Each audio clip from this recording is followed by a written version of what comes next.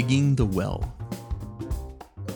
I recently came across an essay by Tanner Greer about the rise and decline of public intellectuals. Many appear as geniuses for a time, before later becoming a punchline. Why does this happen? Greer starts with an obvious explanation. Genius peaks.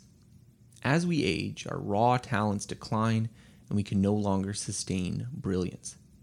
I'd add to this regression to the mean. Chance will allow some the right idea at the right time to make them seem prophetic. But luck fades. However, toward the end of the essay, Greer offers another explanation. Using Thomas Friedman, the veteran New York Times reporter and the author of The World is Flat, as an example, Greer writes, quote, "And this brings me to my second sociological explanation into play. There are things that a mind past its optimum can do to optimize what analytic and creative power it still has. But once a great writer has reached the top of their world, they face few incentives to do any of these things." Consider, Thomas Friedman's career began as a beat reporter in a war zone. He spent his time on Lebanese streets talking to real people in the thick of civil war. He was thrown into the deep and forced to swim. The experiences and insights he gained doing so led directly to many of the ideas that would make him famous a decade later. In what deeps does Friedman now swim? This suggests an altogether different explanation than simply declining abilities or luck. Creative success is then akin to digging a well. There's much sweat and strain before you can drink a drop. But after, it's hard to start digging again once the comforts of success start flowing. Work and well digging. When I first read Greer's piece, I couldn't help but reflect on my own life. I'm hardly a public intellectual, just a blogger who likes to doodle. But I see distinct parallels in my own career. 10 years ago, I was in my peak well-digging years.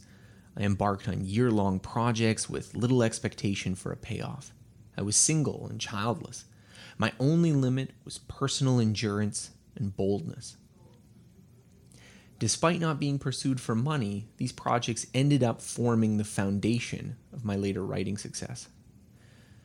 Now I run a business with employees. I have a wife and son. The idea of spending 60 hours a week on any project, never mind one with uncertain rewards, is a fantasy. I've also grown soft. I'm long from my college days when taking the bus was a splurge. I had a bicycle, after all. I could afford to see my income contract during speculative projects, but I've become less daring with a family to support. Seeing myself mirrored in Greer's critique, I wonder when my well might run dry, or whether it already has, and what I ought to do to keep digging. Has the well run dry? Two objections immediately come to mind. The first is simply that there's more to life than being at the bleeding edge. Maybe Thomas Friedman would be a better journalist if he continued to throw himself into war zones, but his life would likely be worse.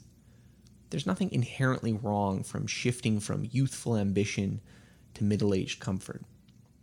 The second is that we can't actually look backward. Comfort breeds complacency, yes, but it offers resources as well. In my own career, trying to repeat earlier adventures would be a mistake. If I attempted the MIT challenge now, I'd probably only be able to do it half as well for twice the effort. Rather than digging in the old well, it's time to find new waters. None of this, however, avoids the conclusion of Greer's essay. Creative accomplishment requires digging deep. The well you dig may change, but there's no escaping the effort. Thanks for listening to this episode. More episodes like this can be found by searching for Scott Young Podcast on Apple Podcasts, Google Podcasts, Spotify, and on most other podcasting apps available on your smartphone. If you've enjoyed this episode, please consider rating my show as it helps other people find out about it. More of my work can be found on my website at scotthyoung.com.